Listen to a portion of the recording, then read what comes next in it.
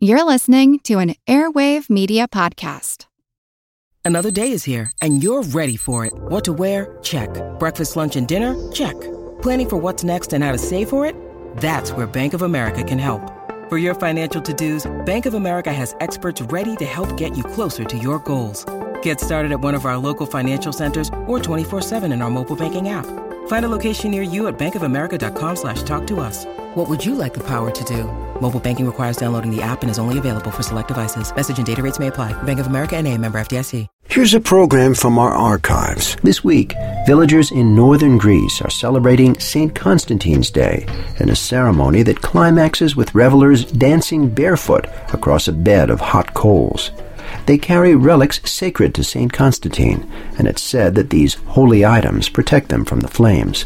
But is there also a scientific explanation for this phenomenon? I'm Jim Metzner, and this is the Pulse of the Planet. Dr. Kenneth Kihlstrom is a professor of physics at Westman College, who's been known to walk across coals himself as a demonstration to his students. He's told us that aside from faith, St. Constantine's followers have several physical principles protecting the soles of their feet. There are basically three reasons why it works. The first is heat capacity. If you're baking bread in an oven, if you put your hand in the oven and just touch the air, you don't get burned. If you touch the bread, it feels warmer. But if you touch the side wall of the oven, you burn yourself badly. The difference is that the wall of the oven has a much higher heat capacity than either the bread or the air.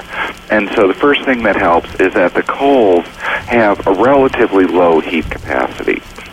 The second issue is thermal contact, that when you walk on the coals, there's usually a little bit of a layer of ash on them.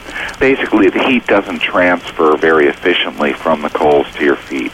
You'd not want to camp out on the coals, and so generally you walk reasonably briskly across, because the coals are hot, and given enough time, even with the poor thermal contact, the lower heat capacity, eventually it will burn your feet, and it doesn't take that terribly long. Whether you're carrying icons or a physics textbook under your arm, firewalking is not recommended as a casual pastime. I'm Jim Metzner, and this is the Pulse of the Planet.